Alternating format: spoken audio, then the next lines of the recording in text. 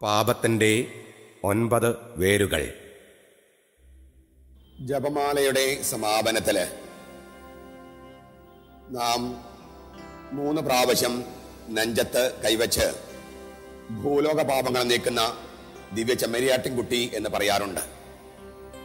ഭൂലോക പാപങ്ങൾ നീക്കുന്ന എന്നാണ് നമ്മൾ പറയാറ്. എന്നാൽ ആ വചനം പ്രത്യക്ഷപ്പെടുന്ന യോഹന്നാന്റെ സുവിശേഷം 1-ാമത്തെ അധ്യായം 29-ാം വാക്യത്തില് ലോകത്തിന്റെ പാപം നീക്കുന്ന എന്നേ ഉള്ളൂ. ഏകവചന രൂപത്തിലാണ് തിരുവചനത്തില് കാണുക. ലോകത്തിന്റെ പാപം നീക്കുന്ന. പാപങ്ങളും പാപവും തമ്മില് ചെറിയൊരു വ്യത്യാസമുണ്ട്. പാപങ്ങൾ എന്ന് ബഹുവചനത്തിൽ പറയുന്നത് വ്യക്തിഗതമായ പാപങ്ങളാണ്, ഇൻഡിവിജ്വൽ സെൻസ്. പാപം എന്ന് പറയുന്നത് വ്യക്തിഗതമായ പാപങ്ങൾക്ക് അടിയിൽ കിടക്കുന്ന ഏറ്റവും അടിത്തറയായി നിൽക്കുന്ന പാപമാണ്.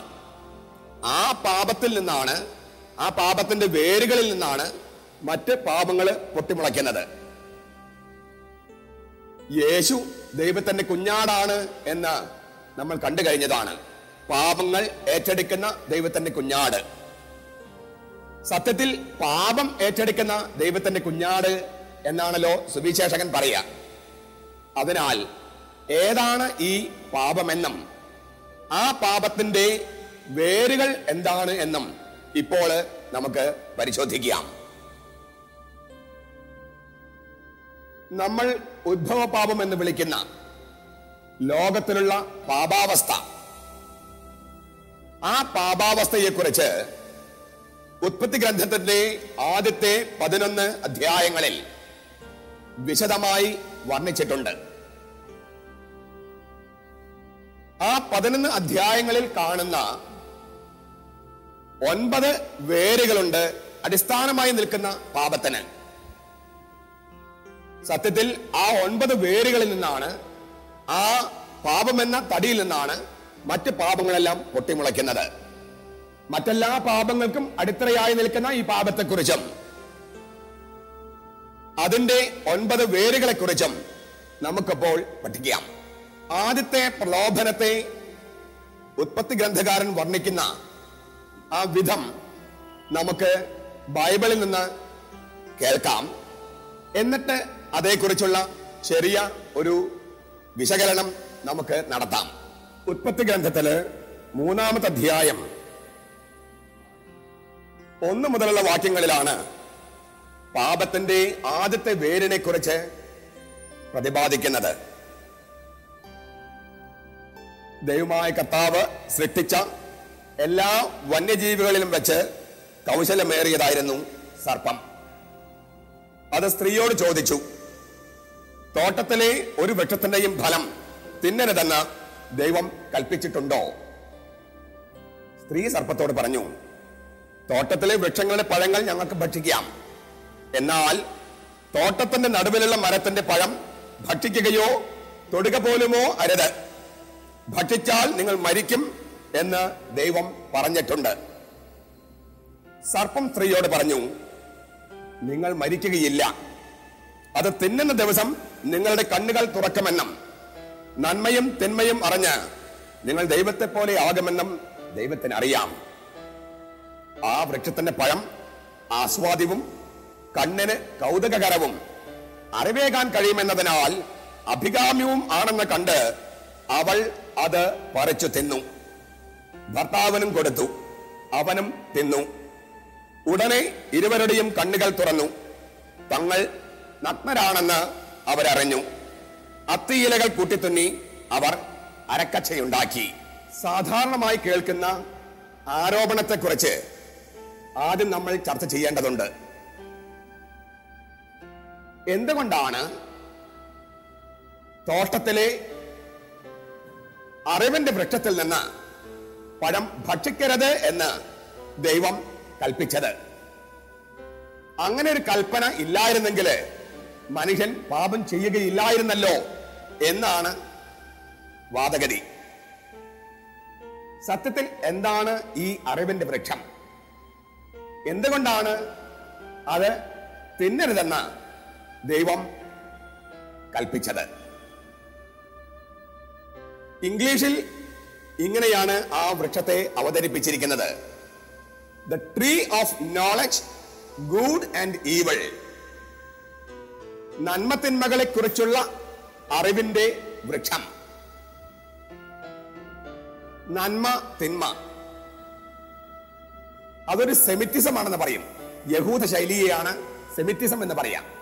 നന്മ തിന്മ മലയാളത്തിലും നമ്മൾ അങ്ങനെ ഉപയോഗിക്കാറുണ്ട്. ഒരു വലിയ ജനക്കൂട്ടത്തെ കാണുമ്പോൾ ചിലപ്പോൾ നമ്മൾ പറയും ആബാലവൃദ്ധം ജനങ്ങൾ, ബാലന്മാരും വൃദ്ധന്മാരുമായി ജനങ്ങൾ. അപ്പൊ യുവാക്കളില്ലേ? യുവാക്കളുമുണ്ട്. ആബാലവൃദ്ധം എന്ന് പറയുന്നത്, ബാലന്മാരും വൃദ്ധന്മാരും എന്ന് പറയുന്നത് ടോട്ടാലിറ്റിയെ സൂചിപ്പിക്കുന്നതാണ്. എൻറ്റയറിറ്റി, മുഴുവൻ. ചിലപ്പോൾ നമ്മൾ പറയും പണ്ഡിതനും പാമരനും, അതിനും ടോട്ടാലിറ്റിയാണ്, എല്ലാവരും എന്നാണ് അർത്ഥം. ധനികരും ദരിദ്രരും, അവിടെയും ഉദ്ദേശിക്കുന്നത് ഒരു ടോട്ടാലിറ്റിയാണ്, എൻറ്റയർ, എല്ലാം എന്നർത്ഥം. അപ്പൊ നന്മയും തിന്മയും എന്ന് പറയുന്നത് ധനികരും ദരിദ്രരും എന്ന് പറയുന്നത് പോലെ, പണ്ഡിതനും പാമരനും എന്ന് പറയുന്നത് പോലെ, ബാലനും വൃദ്ധനും എന്ന് പറയുന്നത് പോലെ എല്ലാത്തിനെയും ഉദ്ദേശിക്കുന്ന ഒരു പദമാണ്. നന്മ തിന്മ എന്നുള്ള വേർതിരിവ് മാത്രമല്ല, എല്ലാ അറിവും നൽകുന്ന വൃക്ഷം. എല്ലാ അറിവും ഉണ്ടാകുന്നത് നല്ലതോ ചീത്തയോ? അതാണ് ചോദ്യം. അഥവാ അറിവിന്റെ കുത്തകമായ അവകാശം മനുഷ്യനിൽ വന്നു ചേരുന്നത് നല്ലതാണോ ചീത്തയാണോ? നമുക്ക് ഒന്നോ രണ്ടോ ഉദാഹരണങ്ങൾ നോക്കുക. ശാസ്ത്രജ്ഞന്മാര് ക്ലോണിംഗ് എന്ന് പറയുന്ന വിദ്യ വഴി ഒരാടിന്റെ അതേ മാതൃകയിലുള്ള മറ്റൊരാടിനെ സൃഷ്ടിക്കുന്നു. ഒരു പന്നിയുടെ അതേ റെപ്ലിക്ക, അതേ മോഡലിൽ മറ്റൊരു പന്നിയെ സൃഷ്ടിക്കുന്നു. ഒരാടിന്റെ കോശമെടുത്ത് നിലവിലുള്ള ആടിനെ പോലെ അതേപോലെ തന്നെ ഒരു ആടിനെ സൃഷ്ടിക്കാനായിട്ട് ശാസ്ത്രം പഠിച്ചുകൊണ്ടിരിക്കുന്നു. മനുഷ്യനെയും അങ്ങനെ ക്ലോണിംഗ് വഴി സൃഷ്ടിക്കാമെന്നാണ് ശാസ്ത്രം ചിന്തിക്കുന്നത്.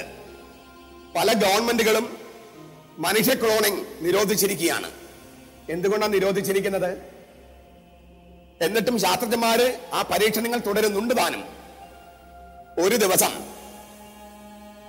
എന്റെ ശരീരത്തിൽ ഒരു കോശമെടുത്ത് എന്നെ പോലെ, എല്ലാ കാര്യത്തിലും എന്നെ പോലെ മറ്റൊരു മനുഷ്യനെ പരീക്ഷണശാലയിൽ നിർമ്മിക്കാൻ സാധിക്കും എന്ന് കരുതുക. ഇതുവരെയും വിജയിച്ചിട്ടില്ല, വിജയിക്കാൻ സാധ്യതയുണ്ട്. അങ്ങനെ കരുതുക. അപ്പോൾ അറിവിന്റെ കുത്തകമായ അവകാശം മനുഷ്യന് വന്നു ചേരുകയാണ്. ഒരു ശാസ്ത്രജ്ഞന് ഇങ്ങനെ തോന്നുകയാണ് കരുതുക: ബില്ലാദനെ പോലുള്ള ഒരാളുടെ കോശമെടുത്ത് 1000 ബില്ലാദന്മാരെ പരീക്ഷണശാലയിൽ നിർമ്മിക്കുക. എന്തായിരിക്കും ഈ ലോകത്തിന്റെ അവസ്ഥ? അല്ലെങ്കിൽ അമേരിക്കൻ പ്രസിഡന്റ് ആയിരുന്ന ബുഷിന്റെ ഒരു കോശമെടുത്ത് 100 ബുഷുമാരെ പരീക്ഷണശാലയിൽ നിർമ്മിക്കുക. സാധിക്കും, പക്ഷെ നല്ലതാണോ? അറിവിന്റെ കുത്തകാവകാശം മനുഷ്യനിൽ വന്നു ചേരുന്നത് നല്ലതാണോ? സാധിക്കും, പക്ഷെ നല്ലതാണോ? അതിനാൽ എല്ലാ അറിവും സ്വന്തമാക്കാനുള്ള ശ്രമം അത് മനുഷ്യന്റെ നാശത്തിന് കാരണമാകുമെന്ന് ദൈവം കണ്ടതിനാലാണ് എല്ലാ അറിവും നൽകുന്ന വൃക്ഷം നിങ്ങൾ തൊട്ടുപോകരുത് എന്ന് പറഞ്ഞത്. തൊട്ടുപോകരുതെന്നല്ല, ഭക്ഷിക്കരുത് എന്ന് പറഞ്ഞത്. അതുപോലെ തന്നെ മറ്റൊരു കൽപ്പന കൂടിയുണ്ട്: ജീവന്റെ വൃക്ഷത്തിന്റെ കനി ഭക്ഷിക്കാതിരിക്കാൻ തോട്ടത്തിൽ നിന്നും അവർ പുറത്താക്കി എന്നാണ് എഴുതപ്പെട്ടിരിക്കുന്നത്. എന്താണ് ജീവന്റെ വൃക്ഷം? ഇപ്പോൾ നമുക്ക് കൂടുതൽ നന്നായിട്ട് മനസ്സിലാകും. ജീവന്റെ വൃക്ഷം എന്ന് പറയുന്നത് ആധുനികമായ ഭാഷാ സങ്കേതത്തിൽ പറയുകയാണെങ്കിൽ ജനിതക ഘടന, എന്റെ ജനറ്റിക് മേക്കപ്പ്.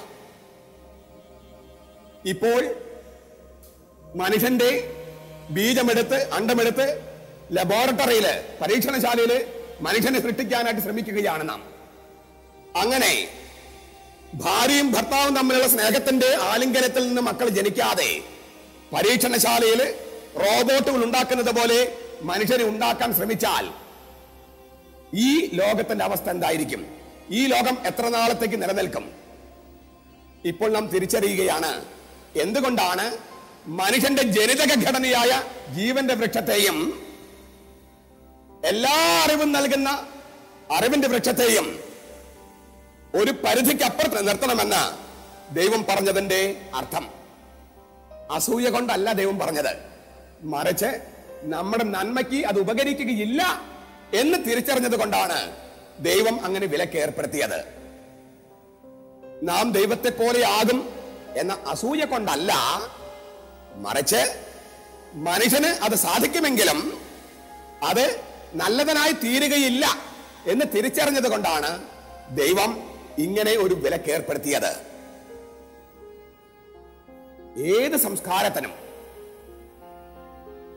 ഏത് വ്യക്തികൾക്കും ഉന്നതമായ നിലയിൽ എത്തണമെങ്കിൽ ശിക്ഷണം ആവശ്യമുണ്ട്, പരിധികളും പരിമിതികളും ആവശ്യമുണ്ട്.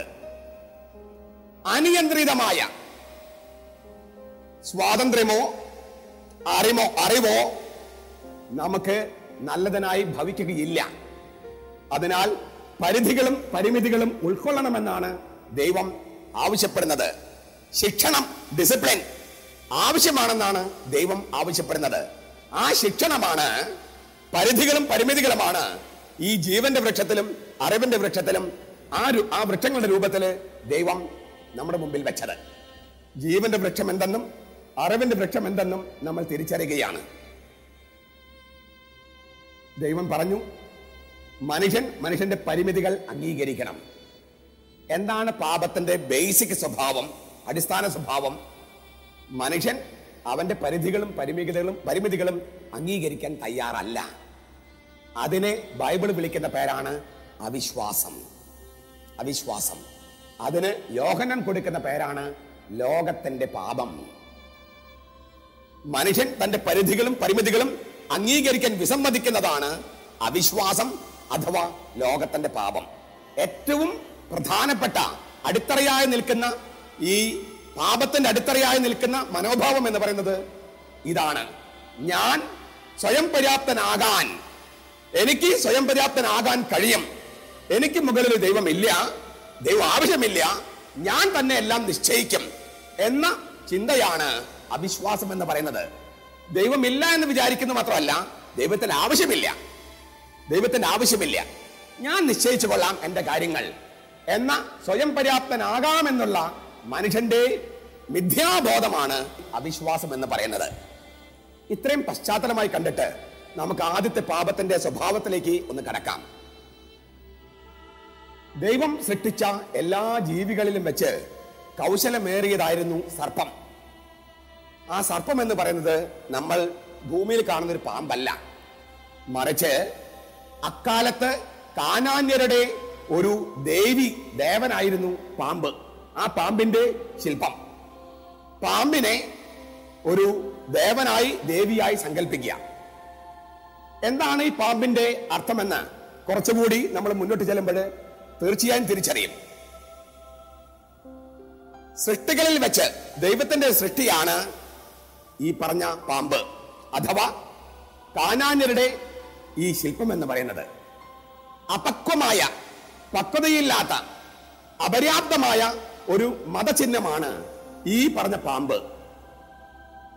അതൊരു ദേവിയുടെ ശില്പമായിട്ട് ദേവന്റെ ശില്പമായി.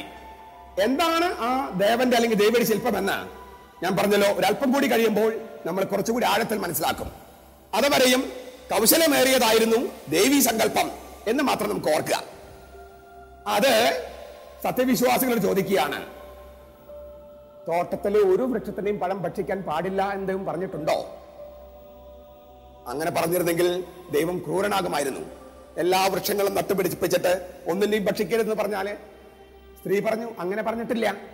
തോട്ടത്തിലെ എല്ലാ വൃക്ഷങ്ങളെയും പഴം ഞങ്ങൾക്ക് ഭക്ഷിക്കാം, എന്നാൽ തോട്ടത്തിന് നടുവിൽ നിൽക്കുന്ന അറിവിന്റെ വൃക്ഷത്തിൽ നിന്ന്, നന്മത്തിന്മകൾ വേർതിരിച്ചറിയിക്കുന്ന അറിവിന്റെ വൃക്ഷത്തിൽ നിന്ന് ഭക്ഷിക്കരുത് എന്ന് ദൈവം പറഞ്ഞിട്ടുണ്ട്. തൊടുക പോലും അരുത് എന്നാണ് ദൈവം പറഞ്ഞിരിക്കുന്നത്. തൊടാൻ പാടില്ല എന്ന് ദൈവം പറഞ്ഞിരുന്നോ? തൊടാൻ പാടില്ല എന്ന് ദൈവം പറഞ്ഞിരുന്നില്ല. ഭക്ഷിക്കാൻ പാടില്ല എന്നാണ് പറഞ്ഞത്. പിന്നെ എന്തുകൊണ്ടാണ് ഈ സ്ത്രീ തൊടുക പോലുമോ അരുത് എന്ന് ദൈവം വിലക്കിയിട്ടുണ്ടെന്ന് പറഞ്ഞത്? ബൈബിൾ പണ്ഡിതന്മാർ പറയുന്നത് ഇവിടെ പാപത്തിന്റെ തുടക്കമാണ് എന്നാണ്. അതായത് ദൈവവചനത്തെ വളച്ചൊടിക്കുക, അവിടെയാണ് പാപത്തിന്റെ ആരംഭം. ദൈവവചനത്തെ, സത്യത്തെ വളച്ചൊടിക്കുന്നതിലാണ് പാപത്തിന്റെ ആരംഭം ഇരിക്കുന്നത്. സ്ത്രീ അവിടെ ഒരു നുണ പറയാണ്, ഡിസ്റ്റോർഷൻ ഓഫ് ട്രൂത്ത്. സത്യത്തെ വളച്ചൊടിക്കുന്നതാണ് നുണ. അവിടെ ദൈവവചനമാകുന്ന സത്യത്തെ സ്ത്രീ വളച്ചൊടിക്കുമ്പോൾ അത് നുണയായി തീരുകയാണ്. പിന്നീട് യേശുക്രിസ്തു യോഹന്നാന്റെ സുവിശേഷം 8-ാമത്തെ അധ്യായം 44-ാം വാക്യത്തിൽ പറയും പിശാചിനെ കുറിച്ച്, അവൻ നുണയനും നുണയുടെ പിതാവുമാണ്. അവൻ നുണയനും നുണയുടെ പിതാവുമാണ് പിശാച്. ഈ സ്ത്രീ ആദ്യമായി പിശാചിന് വഴങ്ങുന്നത് ഈ നുണ പറയുമ്പോഴാണ്. ഒരു പാപം ഒരിക്കലും തനിയെ നിൽക്കുന്നില്ല. അതിനാൽ സത്യത്തെ വളച്ചൊടിക്കുന്ന ആ നുണ എന്ന അവസ്ഥയിൽ നിന്ന് തൊട്ടടുത്ത അവസ്ഥയിലേക്ക് പ്രവേശിക്കുകയാണ്. സാത്താൻ പറയാണ്, ഇത് തിന്നുക പോലും അരുത്, തൊടുക പോലും അരുത്, തൊട്ടാൽ മരിക്കും എന്ന് പറഞ്ഞപ്പോൾ സാത്താൻ പറയാണ്, നിങ്ങൾ മരിക്കുകയില്ല. ദൈവം പറഞ്ഞു നിങ്ങൾ മരിക്കും. സാത്താൻ പറയാൻ നിങ്ങൾ മരിക്കുകയില്ല. കല്ല് വെച്ച നുണ പറയില്ലേ? സത്യത്തെ വളച്ചൊടിക്കാനേ സ്ത്രീ ആരംഭിച്ചുള്ളൂ. സാത്താനോ തീർച്ചയായും കല്ല് വെച്ച നുണ പറയാണ്, നിങ്ങൾ മരിക്കുകയില്ല. മറിച്ച് നിങ്ങളുടെ കണ്ണുകൾ തുറക്കുമെന്നും, കണ്ണുകൾ തുറന്നാൽ നിങ്ങൾ ദൈവത്തെ പോലെ ആകുമെന്നും ദൈവത്തിന് അറിയാം. അസൂയ കൊണ്ടാണ് ദൈവം അങ്ങനെ വെച്ചത് എന്നാണ് സാത്താന്റെ പക്ഷം. നമ്മൾ ഈ പ്രഭാഷണത്തിന്റെ ആരംഭത്തില് നമ്മൾ എന്താണ് ദൈവത്തെ കുറിച്ച് പറഞ്ഞത്? ദൈവം അങ്ങനെ ഒരു വിലക്ക് ഏർപ്പെടുത്തിയില്ലായിരുന്നെങ്കിൽ നമ്മൾ പാപം ചെയ്യില്ലായിരുന്നു എന്നല്ലേ? ദൈവത്തെക്കുറിച്ചുള്ള അപക്വമായ ധാരണകളാണ്. സാത്താൻ പറയുന്നത് അത് തന്നെയാ, ദൈവം അസൂയ കൊണ്ടാണ് അങ്ങനെ വിലക്ക് ഏർപ്പെടുത്തിയത്. നമ്മളും പലപ്പോഴും പറയുന്നത് അസൂയ കൊണ്ടാണ് ദൈവം അങ്ങനെ ചെയ്തതെന്നാണ്. നമ്മൾ സാത്താന്റെ പക്ഷം ചേരുകയാണ്. നിങ്ങൾ മരിക്കുകയില്ല, നിങ്ങൾ കണ്ണുകൾ തുറക്കുമെന്നും, കണ്ണുകൾ തുറന്നാൽ നിങ്ങൾ ദൈവത്തെ പോലെയാകുമെന്നും ദൈവത്തിന് അറിയാം. അതിനാൽ അസൂയ കൊണ്ടാണ് ദൈവം അങ്ങനെ വിലക്ക് ഏർപ്പെടുത്തിയത്. എന്തൊരു മണ്ടത്തരമാണ് ഈ ആരോപണം. അങ്ങനെ അസൂയ ഉണ്ടായിരുന്നെങ്കിൽ ആ വൃക്ഷം സൃഷ്ടിക്കാതിരുന്നാ പോരെ? വിലക്കേർപ്പെടുത്തുന്നതിന് പകരം ഇതിന്റെ പഴം ഭക്ഷിച്ചാൽ ദൈവത്തെ പോലെയാകുമെന്ന് ദൈവത്തിന് അറിയാമായിരുന്നെങ്കിൽ അതിന് സൃഷ്ടിക്കാതിരിക്കാമായിരുന്നല്ലോ. അതല്ല അതിന്റെ അർത്ഥം. മറിച്ച് നമ്മൾ ആദ്യം കണ്ടതാണ്, എല്ലാ അറിവും സ്വന്തമാക്കുന്നത് മനുഷ്യന്റെ പുരോഗതിക്കോ വികസനത്തിനോ നിലനിൽപ്പിനോ ഉപകാരപ്രദമല്ല എന്ന് ദൈവം കണ്ടതുകൊണ്ടാണ് ദൈവം അങ്ങനെ ഒരു വിലക്ക് ഏർപ്പെടുത്തിയത്. ഒരു അപ്പന് മക്കളോടുള്ള കരുതലുള്ള സ്നേഹമാണ് എല്ലാ അറിവും സ്വന്തമാക്കുന്നത് നല്ലതല്ല. ആ സ്ത്രീയോട് സാത്താൻ പറഞ്ഞു, നിങ്ങളിത് ഭക്ഷിക്കുക, നിങ്ങൾ ദൈവത്തെ പോലെ ആകും. അപ്പൊ ആദ്യത്തെ പ്രലോഭനം എന്താണ്? ദൈവത്തെ പോലെ ആകുക എന്നുള്ളതാണ് ആദ്യത്തെ പ്രലോഭനം. ദൈവത്തെ പോലെ ആകുക, ദൈവമാകുക. നമ്മുടെ ആദ്യത്തെ പ്രലോഭനം എന്താണ്? നമ്മുടെ പ്രലോഭനം നമ്മുടെ എല്ലാം മനസ്സിൽ, നമ്മുടെയും പ്രലോഭനം ഇത് തന്നെയാണ്, ദൈവത്തെ പോലെ ആകുക. ഞാൻ എൻ്റെ ദൈവം, ഞാൻ തന്നെ നിശ്ചയിക്കും എൻ്റെ നിയമങ്ങള്, ഞാൻ തന്നെ നിശ്ചയിക്കും എൻ്റെ ഭാവി, ഞാൻ തന്നെ നിശ്ചയിക്കും തെറ്റും ശരിയും. ഞാൻ ഞാൻ ഞാൻ അതിനെയാണ് പാപത്തിന്റെ ആദ്യത്തെ നാരായ വേര് എന്ന് പറയുന്നത്. ഇംഗ്ലീഷില് പാപം എന്നുള്ളതിനുള്ള വാക്ക് വളരെ മനോഹരമായി നമുക്ക് അവതരിപ്പിക്കാൻ കഴിയും. പാപം എന്ന് നമ്മൾ ഇംഗ്ലീഷിൽ എഴുതുന്നത് സിൻ എന്നാണ്. ഈ നടുവിലെ അക്ഷരം നോക്കൂ, SIN, ഐ, ഞാൻ. ഈ ഭാവമാണ് ഞാൻ എന്ന ഭാവം. ഞാൻ എൻ്റെ ദൈവം, ഞാൻ എൻ്റെ ബോസ്, ഞാൻ എൻ്റെ നിയമങ്ങൾ നിർമ്മിക്കും, ഞാൻ നിശ്ചയിക്കും തെറ്റും ശരിയും. ഞാൻ. അതാണ് പാപത്തിന്റെ ആദ്യത്തെ നാരായ പേര്. സങ്കീർത്തകന്റെ വാക്കുകൾ നമ്മൾ ആവർത്തിച്ച് കേൾക്കാണ്, മുകളിലൊരു ദൈവം വേണ്ട, മുകളിൽ ദൈവം ഇല്ല, ഞാനാണ് എൻ്റെ ദൈവം. അതിനാൽ എനിക്ക് സ്വയം പര്യാപ്തനാകാൻ കഴിയും. ഞാൻ ആരെയും ആശ്രയിക്കേണ്ടതില്ല. എൻ്റെ വീടിന്റെ കാര്യങ്ങൾ ഞാൻ നിശ്ചയിക്കും, എൻ്റെ ഭാര്യയുടെ കാര്യങ്ങൾ ഞാൻ നിശ്ചയിക്കും, എൻ്റെ മക്കളുടെ കാര്യങ്ങൾ ഞാൻ നിശ്ചയിക്കും. നിയമങ്ങൾ ഞാൻ ഉണ്ടാക്കും, നന്മയും തന്മയും ഞാൻ നിർമ്മിക്കും, ഞാൻ പറയുന്നതാണ് ശരി. ഇതാണ് ആദ്യത്തെ പ്രലോഭനമായിരുന്നത്. ഇതാണ് നമ്മുടെയും ആദ്യത്തെ പ്രലോഭനം. മനുഷ്യൻ തന്റെ പരിമിതികൾ അംഗീകരിക്കാതെ അവന് സ്വയം പര്യാപ്തനാകാൻ കഴിയുമെന്നുള്ള ഒരു പ്രതീതി ഉളവാക്കുക. അതാണ് പാപത്തിന്റെ നാരായ വേര്. ഏത് പാപത്തിലും ഒളിഞ്ഞിരിക്കുന്നത് ഇത് തന്നെയാണ്. തനിക്ക് താൻ പോന്നവൻ ഞാൻ, എനിക്ക് വേറൊരാവശ്യമില്ല, എനിക്ക് മുകളിൽ ദൈവം വേണ്ട, എനിക്ക് മനുഷ്യരും വേണ്ട, ഞാനാണ് എന്റെ ദൈവം.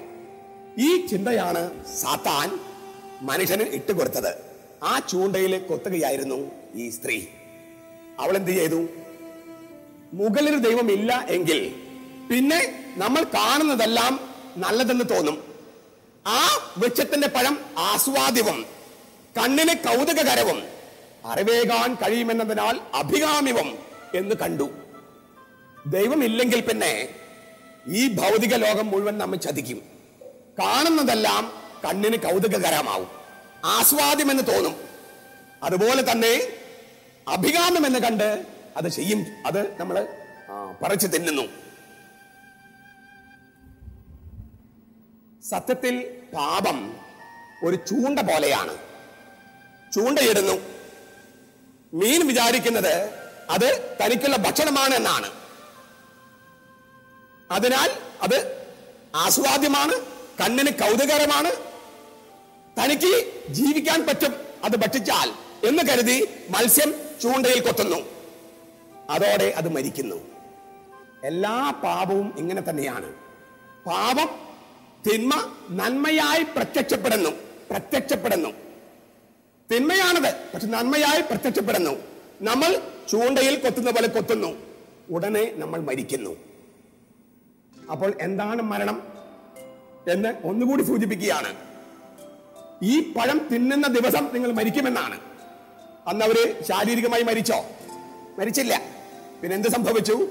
അന്ന് തോട്ടത്തിൽ നിന്നും പുറത്താക്കപ്പെട്ടു. എന്താണ് തോട്ടം? ദൈവത്തിന്റെ ഭവനം, ദൈവം വസിച്ച തോട്ടം.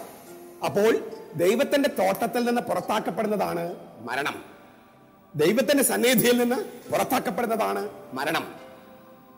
ധൂർത്തപുത്രൻ തിരിച്ചു വന്നപ്പോൾ അവനെക്കുറിച്ച് അപ്പൻ പറഞ്ഞത് അവൻ മൃതനായിരുന്നു, ഇപ്പോൾ ജീവിക്കുന്നുവെന്നാണ്.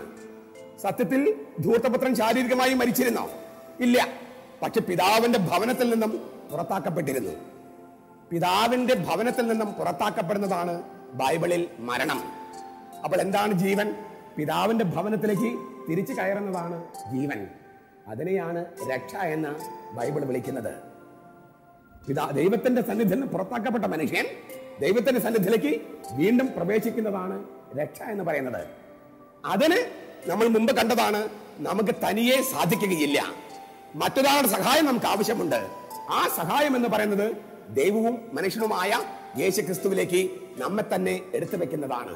അവൻ സ്വർഗത്തിലേക്ക് കാല് വെച്ച് നിൽക്കുന്നത് നമ്മൾ തിരിച്ചറിയുകയുമാണ്. അപ്പോൾ ആദ്യത്തെ പ്രലോഭനം അഥവാ പാപത്തിന്റെ നാരായ വേര് എന്ന് പറയുന്നത് ഞാൻ തന്നെ എന്റെ ദൈവം എന്ന ചിന്തയാണ്. എനിക്ക് മുകളിലൊരു ദൈവം ആവശ്യമില്ല, എനിക്ക് കൽപ്പനകൾ ആവശ്യമില്ല, ദൈവവചനം ആവശ്യമില്ല, ഞാൻ എന്റെ നിയമങ്ങൾ നിർമ്മിക്കും, ഞാൻ തെറ്റും ശരിയും നിശ്ചയിക്കും എന്ന ചിന്തയാണ് എല്ലാ പാപത്തിന്റെയും നാരായ വേര്. എന്നിട്ട് എന്തുണ്ടായി? കണ്ണുകൾ തുറന്നു എന്നുള്ളത് സത്യം തന്നെ. പക്ഷെ കണ്ടതെന്താണ്? തങ്ങൾ നഗ്നരാണെന്ന് തിരിച്ചറിഞ്ഞു. എന്ന് വെച്ചാൽ അവർ പരസ്പരം ചൂഷണം ചെയ്യാൻ തുടങ്ങി എന്നർത്ഥം.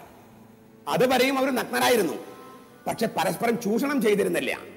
ദൈവത്തെ പോലെയാകും എന്ന് വിചാരിച്ച് ആ പഴം ഭക്ഷിച്ചപ്പോൾ അവർ തിരിച്ചറിഞ്ഞത് അവർ മരണത്തിലേക്ക് കൂപ്പുകുത്തിയിരിക്കുന്നു എന്നാണ്. മരണം അപ്പോൾ സംഭവിച്ചു കഴിഞ്ഞു.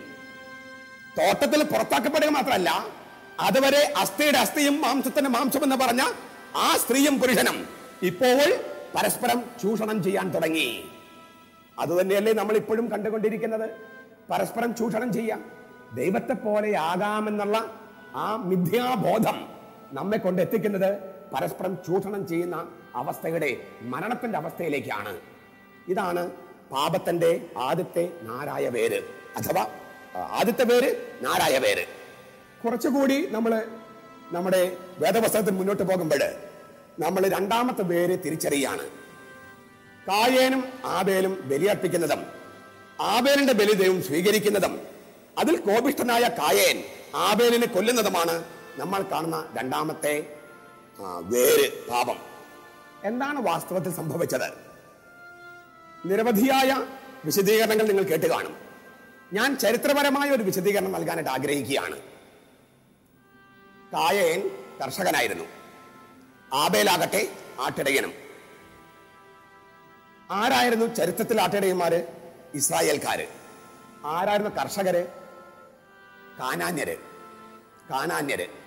കാനാൻ ദേശത്തെ ആദിവാസികളാണ് കാനാന്യര്. അവരുടെ പ്രധാനപ്പെട്ട തൊഴില് കർഷക വൃത്തിയാണ്, കൃഷിക്കാര്. കൃഷിക്കാരുടെ പ്രധാനപ്പെട്ട ആവശ്യം എന്താണ്? മഴ. ആവശ്യത്തിന് മഴ വേണം, എങ്കിലേ കൃഷി ചെയ്യാൻ പറ്റൂ. പലപ്പോഴും അവർ വിചാരിച്ച മഴ ദൈവങ്ങൾ പ്രസാദിച്ചില്ല. മഴ ദൈവങ്ങളെ പ്രസാദിപ്പിക്കാൻ എന്താ മാർഗം? പണ്ടത്തെ അന്ധവിശ്വാസം അനുസരിച്ച് 2 മാർഗങ്ങളാണ് മഴ ദൈവങ്ങളെ പ്രസാദിപ്പിക്കാൻ വേണ്ടത്. ഒന്ന്, മനുഷ്യനെ കുരുതി കൊടുക്കുക. കായേൻ തന്റെ സഹോദരൻ ആബേലിനെ ദൈവത്തെ പ്രീതിപ്പെടുത്താൻ വേണ്ടി മണ്ണിൽ വെച്ച്, പാടത്ത് വെച്ച് കൊന്നുന്നാണ്. പാടം അത് കർഷകന്റെ കൃഷിസ്ഥലമാണ്. പാടത്ത് വെച്ച്, കണ്ടത്തിൽ വെച്ച് തന്റെ സഹോദരൻ ആബേലിനെ ദൈവത്തിന് കുരുതിയായി കൊടുക്കുകയാണ് കായേൻ. ഇതാണ് സഹോദരനെ കൊല്ലാനുണ്ടായ കാരണം. നമ്മളപ്പോൾ രണ്ടാമത്തെ വേര് തിരിച്ചറിയാണ്. ദൈവത്തെക്കുറിച്ചുള്ള അബദ്ധധാരണകള്, അപക്വമായ ധാരണകള്, അപര്യാപ്തമായ ധാരണകള് മനുഷ്യരെ പരസ്പരം കൊല്ലുന്നതിലേക്ക് നയിക്കുന്നു. ദൈവത്തെക്കുറിച്ചും മതത്തെക്കുറിച്ചുമുള്ള അപക്വമായ, അപര്യാപ്തമായ ധാരണകള്, അന്ധവിശ്വാസങ്ങള് സഹോദരങ്ങളെ കൊന്നുകളയുന്നതിലേക്ക് നയിക്കുന്നു. വാസ്തവത്തിൽ ദൈവത്തെക്കുറിച്ചുള്ള തെറ്റായ ധാരണകളാണ് ലോകത്ത് വലിയ 1% പാപങ്ങൾക്കും കാരണം, തിന്മകൾക്ക് കാരണം. ഒരുപക്ഷെ ഭൗതികവാദികള് മതവിശ്വാസികളെ ആരോപിക്കുന്നതിൽ കഴമ്പുണ്ട് എന്ന് പറയണം. എന്താണ്? മതവിശ്വാസികള്, ഈശ്വരവിശ്വാസികൾക്ക് ദൈവത്തെക്കുറിച്ചുള്ള സങ്കല്പങ്ങളിൽ പലപ്പോഴും പോരായ്മയുണ്ട്. അതിനാൽ സത്യദൈവം കായനുമായി കൂടിക്കാഴ്ചയ്ക്ക് വരികയാണ്. അവനെ എതിരിട്ടുകൊണ്ട് ചോദിക്കുകയാണ്, എന്തുകൊണ്ടാണ് നിന്റെ സഹോദരൻ ആബേലിനെ നീ കൊന്നത്? കായൻ ചോദിക്കുന്ന ചോദ്യം എന്നാണ്, ഞാനാണോ എന്റെ സഹോദരന്റെ കാവൽക്കാരൻ? ആ ചോദ്യം കറക്റ്റാണ്, ശരിക്കുള്ള ചോദ്യമാണോ? ഞാനല്ലേ സഹോദരന്റെ കാവൽക്കാരൻ? ഞാൻ കാത്തു സൂക്ഷിക്കുന്നില്ലെങ്കിൽ അയൽക്കാരൻ കൊള്ളയടിക്കപ്പെടില്ലേ? നമ്മൾ തനിച്ച് നിൽക്കുന്ന ഒരു അവസ്ഥയുണ്ടോ? രക്ഷയെക്കുറിച്ച് നമ്മൾ ചിന്തിച്ച ഒരു പ്രഭാഷണത്തിൽ ഞാൻ ആവർത്തിച്ച് പറഞ്ഞൊരു പോയിന്റ് ഇപ്പൊ വീണ്ടും ഒന്ന് ആവർത്തിക്കുക. എനിക്ക് തനിച്ച് നിൽക്കാൻ കഴിയുമോ? അങ്ങനെ ഒരു അവസ്ഥയുണ്ടോ മനുഷ്യന്? ഇല്ല. ഞാൻ മാതാപിതാക്കളിൽ നിന്ന് വന്നു, മക്കളിലേക്ക് പോകുന്നു, സഹോദരന്മാരിലേക്ക് പോകുന്നു, അയൽക്കാരിലേക്ക് പോകുന്നു. ഇങ്ങനെ ഒരു സഞ്ചിതമായ ഒരു സാകല്യാവസ്ഥയിലല്ലേ മനുഷ്യാസ്തിത്വം? അതിനാൽ എനിക്ക് തനിച്ച് നിൽക്കാൻ കഴിയുമെന്ന് വിചാരിക്കുന്നത് ശരിയാണോ? അതാണ് രണ്ടാമത്തെ പേര്. ഞാനാണോ എന്റെ സഹോദരന്റെ കാവൽക്കാരൻ എന്ന അവസ്ഥയിലേക്ക് നയിക്കുന്ന ദൈവത്തെക്കുറിച്ചുള്ള അപര്യാപ്തമായ, അന്ധമായ ധാരണകള്, അന്ധവിശ്വാസങ്ങള്. ഇതാണ് രണ്ടാമത്തെ നാരായ പേര് പാപത്തെക്കുറിച്ചുള്ളത്. അതിൽ നിന്നാണ് മറ്റ് പാപങ്ങൾ പൊട്ടിമുളയ്ക്കുന്നത്. ദൈവം കായേനോട് പറഞ്ഞു, നിന്റെ സഹോദരന്റെ രക്തം മണ്ണിൽ നിന്ന് വിളിച്ചു കരയുന്നു, അത് പ്രതികാരത്തിനായി ദാഹിക്കുന്നു. അങ്ങനെയാണ് മനുഷ്യന്റെ ഒക്കെ രക്തം. ഈ ഇര, വേട്ടക്കാരന് വിധേയമായ ഇര പ്രതികാരത്തിനായി ദാഹിച്ച് മണ്ണിൽ നിന്ന് കരയുന്നു. ദൈവം നീതി നടത്തി കൊടുക്കണ്ടേ ആബേലിന്? തീർച്ചയായും വേണം. അപ്പോൾ കായേനും കരയാണ്, വഹിക്കാവുന്നവനും വലുതാണ് ഈ ശിക്ഷ. അപ്പോൾ ദൈവം അവനോടും കാരുണ്യം കാണിക്കുന്നു. ഒരു അപ്പന്റെ ഒരു സന്നിഗ്ധാവസ്ഥയാണ് നമ്മളിവിടെ കാണുക. ഒരു മകൻ മറ്റൊരു മകനെ കൊന്നു കളഞ്ഞു. കൊല്ലപ്പെട്ട മകന് വേണ്ടി നീതി കാണിക്കണം, എന്നാൽ കൊന്ന മകനും ദയയ്ക്ക് വേണ്ടി പ്രാർത്ഥിക്കുകയാണ്. ഇങ്ങനൊരു അവസ്ഥയിലാണ് നമ്മൾ തെറ്റ് ചെയ്യുമ്പോഴൊക്കെ ദൈവം ചെന്ന് ചാടുന്നത്. എന്നാൽ പിന്നീട് ദൈവം തന്നെ മനുഷ്യനായപ്പോൾ അവന്റെ രക്തത്തെക്കുറിച്ച് ജനം എന്താ പറഞ്ഞത്? അവന്റെ രക്തം ഞങ്ങളുടെ മേലും ഞങ്ങളുടെ സന്തതികളുടെ മേലും വീണോട്ടെ എന്നാണ്. എന്താണ് ആബേലിന്റെ രക്തവും യേശുവിന്റെ രക്തവും തമ്മിലുള്ള വ്യത്യാസം? ആബേലിന്റെ രക്തം പ്രതികാരത്തിനായി കരഞ്ഞു. യേശുവിന്റെ രക്തമാകട്ടെ രമ്യതയ്ക്കായിട്ടാണ് പ്രാർത്ഥിച്ചത്, രമ്യതയ്ക്ക് വേണ്ടി, സമാധാനത്തിന് വേണ്ടി. അതുകൊണ്ടാണ് ജനം പറഞ്ഞത്, അവന്റെ രക്തം ഞങ്ങളുടെ മേലും ഞങ്ങളുടെ സന്തതികളുടെ മേലും വീണോട്ടെ. യേശുവിന്റെ രക്തം സമാധാനത്തിനും രമ്യതയ്ക്കും ജീവനും രക്ഷയ്ക്കും വേണ്ടി പ്രാർത്ഥിക്കുന്നു. ആബേലിന്റെ രക്തമാകട്ടെ പ്രതികാരത്തിനായും. നമ്മളും യേശുവും തമ്മിലുള്ള വ്യത്യാസമാണ് ഇത് ചൂണ്ടിക്കാണിക്കുന്നത്. നമ്മൾ ആബേലിൽ നിന്ന് വിധിക്ക് ഇരയായ വ്യക്തികള് ആബേലിന്റെ അവസ്ഥയിൽ നിന്ന് യേശുവിന്റെ അവസ്ഥയിലേക്ക് സഞ്ചരിക്കണമെന്നാണ് ഈ പറഞ്ഞതിന്റെ അർത്ഥം. നമുക്ക് വീണ്ടും പാപത്തിന്റെ വേരുകളിലേക്ക് വരാം. കഥ കുറച്ചുകൂടി മുന്നോട്ട് പോകുകയാണ്. അപ്പോൾ നമ്മൾ മൂന്നാമത്തെ വേര് കാണുകയാണ്, പാപത്തിന്റെ മൂന്നാമത്തെ വേര്. നമ്മൾ അതേക്കുറിച്ച് ചർച്ച ചെയ്തിട്ടുണ്ട്. ഉൽപ്പത്തി പുസ്തകം 4-ാമത്തെ അധ്യായം 23-24 വാക്യങ്ങള്. അത് പ്രതികാരത്തിന്റെ നിയമമാണ്. കായേന്റെ പ്രതികാരം 7 ഇരട്ടിയെങ്കിൽ ലാമെക്കിന്റേത് 77 ഇരട്ടിയായിരിക്കും. അതാണ് മൂന്നാമത്തെ, പാപത്തിന്റെ മൂന്നാമത്തെ പ്രധാനപ്പെട്ട വേര്. പ്രതികാരം ചെയ്യാനായി 7 ഇരട്ടിയും 77 ഇരട്ടിയും പ്രതികാരം ചെയ്യാനായി മനുഷ്യൻ ആഗ്രഹിക്കുന്നു. അതിൽ നിന്ന് മറ്റ് പാപങ്ങളിലേക്ക് വരുന്നു. ക്ഷമിക്കാൻ തയ്യാറല്ല, രമ്യതപ്പെടാൻ തയ്യാറല്ല. ചത്താലും ഞാൻ ക്ഷമിക്കില്ല, ചത്താലും ക്ഷമിക്കില്ല. മരണമാണ് ക്ഷമിക്കുന്നതിനേക്കാൾ ഭേദമെന്ന് കരുതുക. അതൊരു അവസ്ഥയാണ്. അതിൽ നിന്ന് മറ്റൊരുപാട് പാപങ്ങൾ ഉത്ഭവിക്കുന്നു. ഞാൻ ചോദിക്കട്ടെ, നിങ്ങൾ ക്ഷമിക്കാതിരുന്നാൽ ആർക്കാ നഷ്ടം? നിങ്ങൾക്ക് മാത്രം, നിങ്ങൾക്ക് മാത്രം. നിങ്ങളുടെ സൗന്ദര്യം നഷ്ടപ്പെടുന്നു, നിങ്ങളുടെ ആരോഗ്യം നഷ്ടപ്പെടുന്നു, ദൈവമായി നിങ്ങളുടെ ബന്ധം നഷ്ടപ്പെടുന്നു, സഹോദരങ്ങൾ മിണ്ടാൻ കഴിയുന്നില്ല. എല്ലാ അർത്ഥത്തിലും നിങ്ങൾ മാത്രമാണ് നഷ്ടം അനുഭവിക്കുന്ന വ്യക്തി. മറ്റേ വ്യക്തിക്ക് നിങ്ങൾക്ക് അവരോട് വൈരാഗ്യമുണ്ടെന്ന് പോലും അറിയില്ല, നിങ്ങൾക്ക് അവരോട് പ്രയാസമുണ്ടെന്ന് പോലും അവർക്കറിയില്ല. ചത്താലും ഞാൻ ക്ഷമിക്കില്ല എന്ന് പറയുന്നതും പ്രതികാരം ഞാൻ ചെയ്യും, മറക്കുന്ന സ്വഭാവം എനിക്കില്ല എന്ന് പറയുന്നത് പാപത്തിന്റെ അടുത്ത വേരാണ്. അതിനെ പറിച്ചു കളഞ്ഞില്ലെങ്കിൽ നമ്മുടെ മനസ്സ് ദൈവമായിട്ടോ നമ്മുടെ വ്യക്തിത്വം നമ്മുടെ ജീവിതം തന്നെ ദൈവമായിട്ടോ മനുഷ്യരുമായിട്ടോ രമ്യതപ്പെട്ട് ജീവിക്കാൻ പറ്റാത്ത ഒരവസ്ഥയിലെത്തും. അപ്പോൾ വാസ്തവത്തിൽ നമ്മൾ മൃഗമായിട്ട്, മൃഗത്തെക്കാൾ മോശമായി അധപതിക്കുകയായിരിക്കും സംഭവിക്കുക എന്ന് നമ്മൾ കണ്ടു കഴിഞ്ഞു. കഥ കുറച്ചുകൂടി മുന്നോട്ട് പോകുമ്പോൾ നമ്മൾ കാണുന്നത് ഉൽപ്പത്തി പുസ്തകത്തിലെ 6-ാമത്തെ അധ്യായം 1 മുതൽ 5 വരെയുള്ള വാക്യങ്ങളിലുള്ള ഒരു കഥയാണ്. വ്യാഖ്യാനിക്കാൻ അല്പം പ്രയാസമുണ്ട് എന്ന്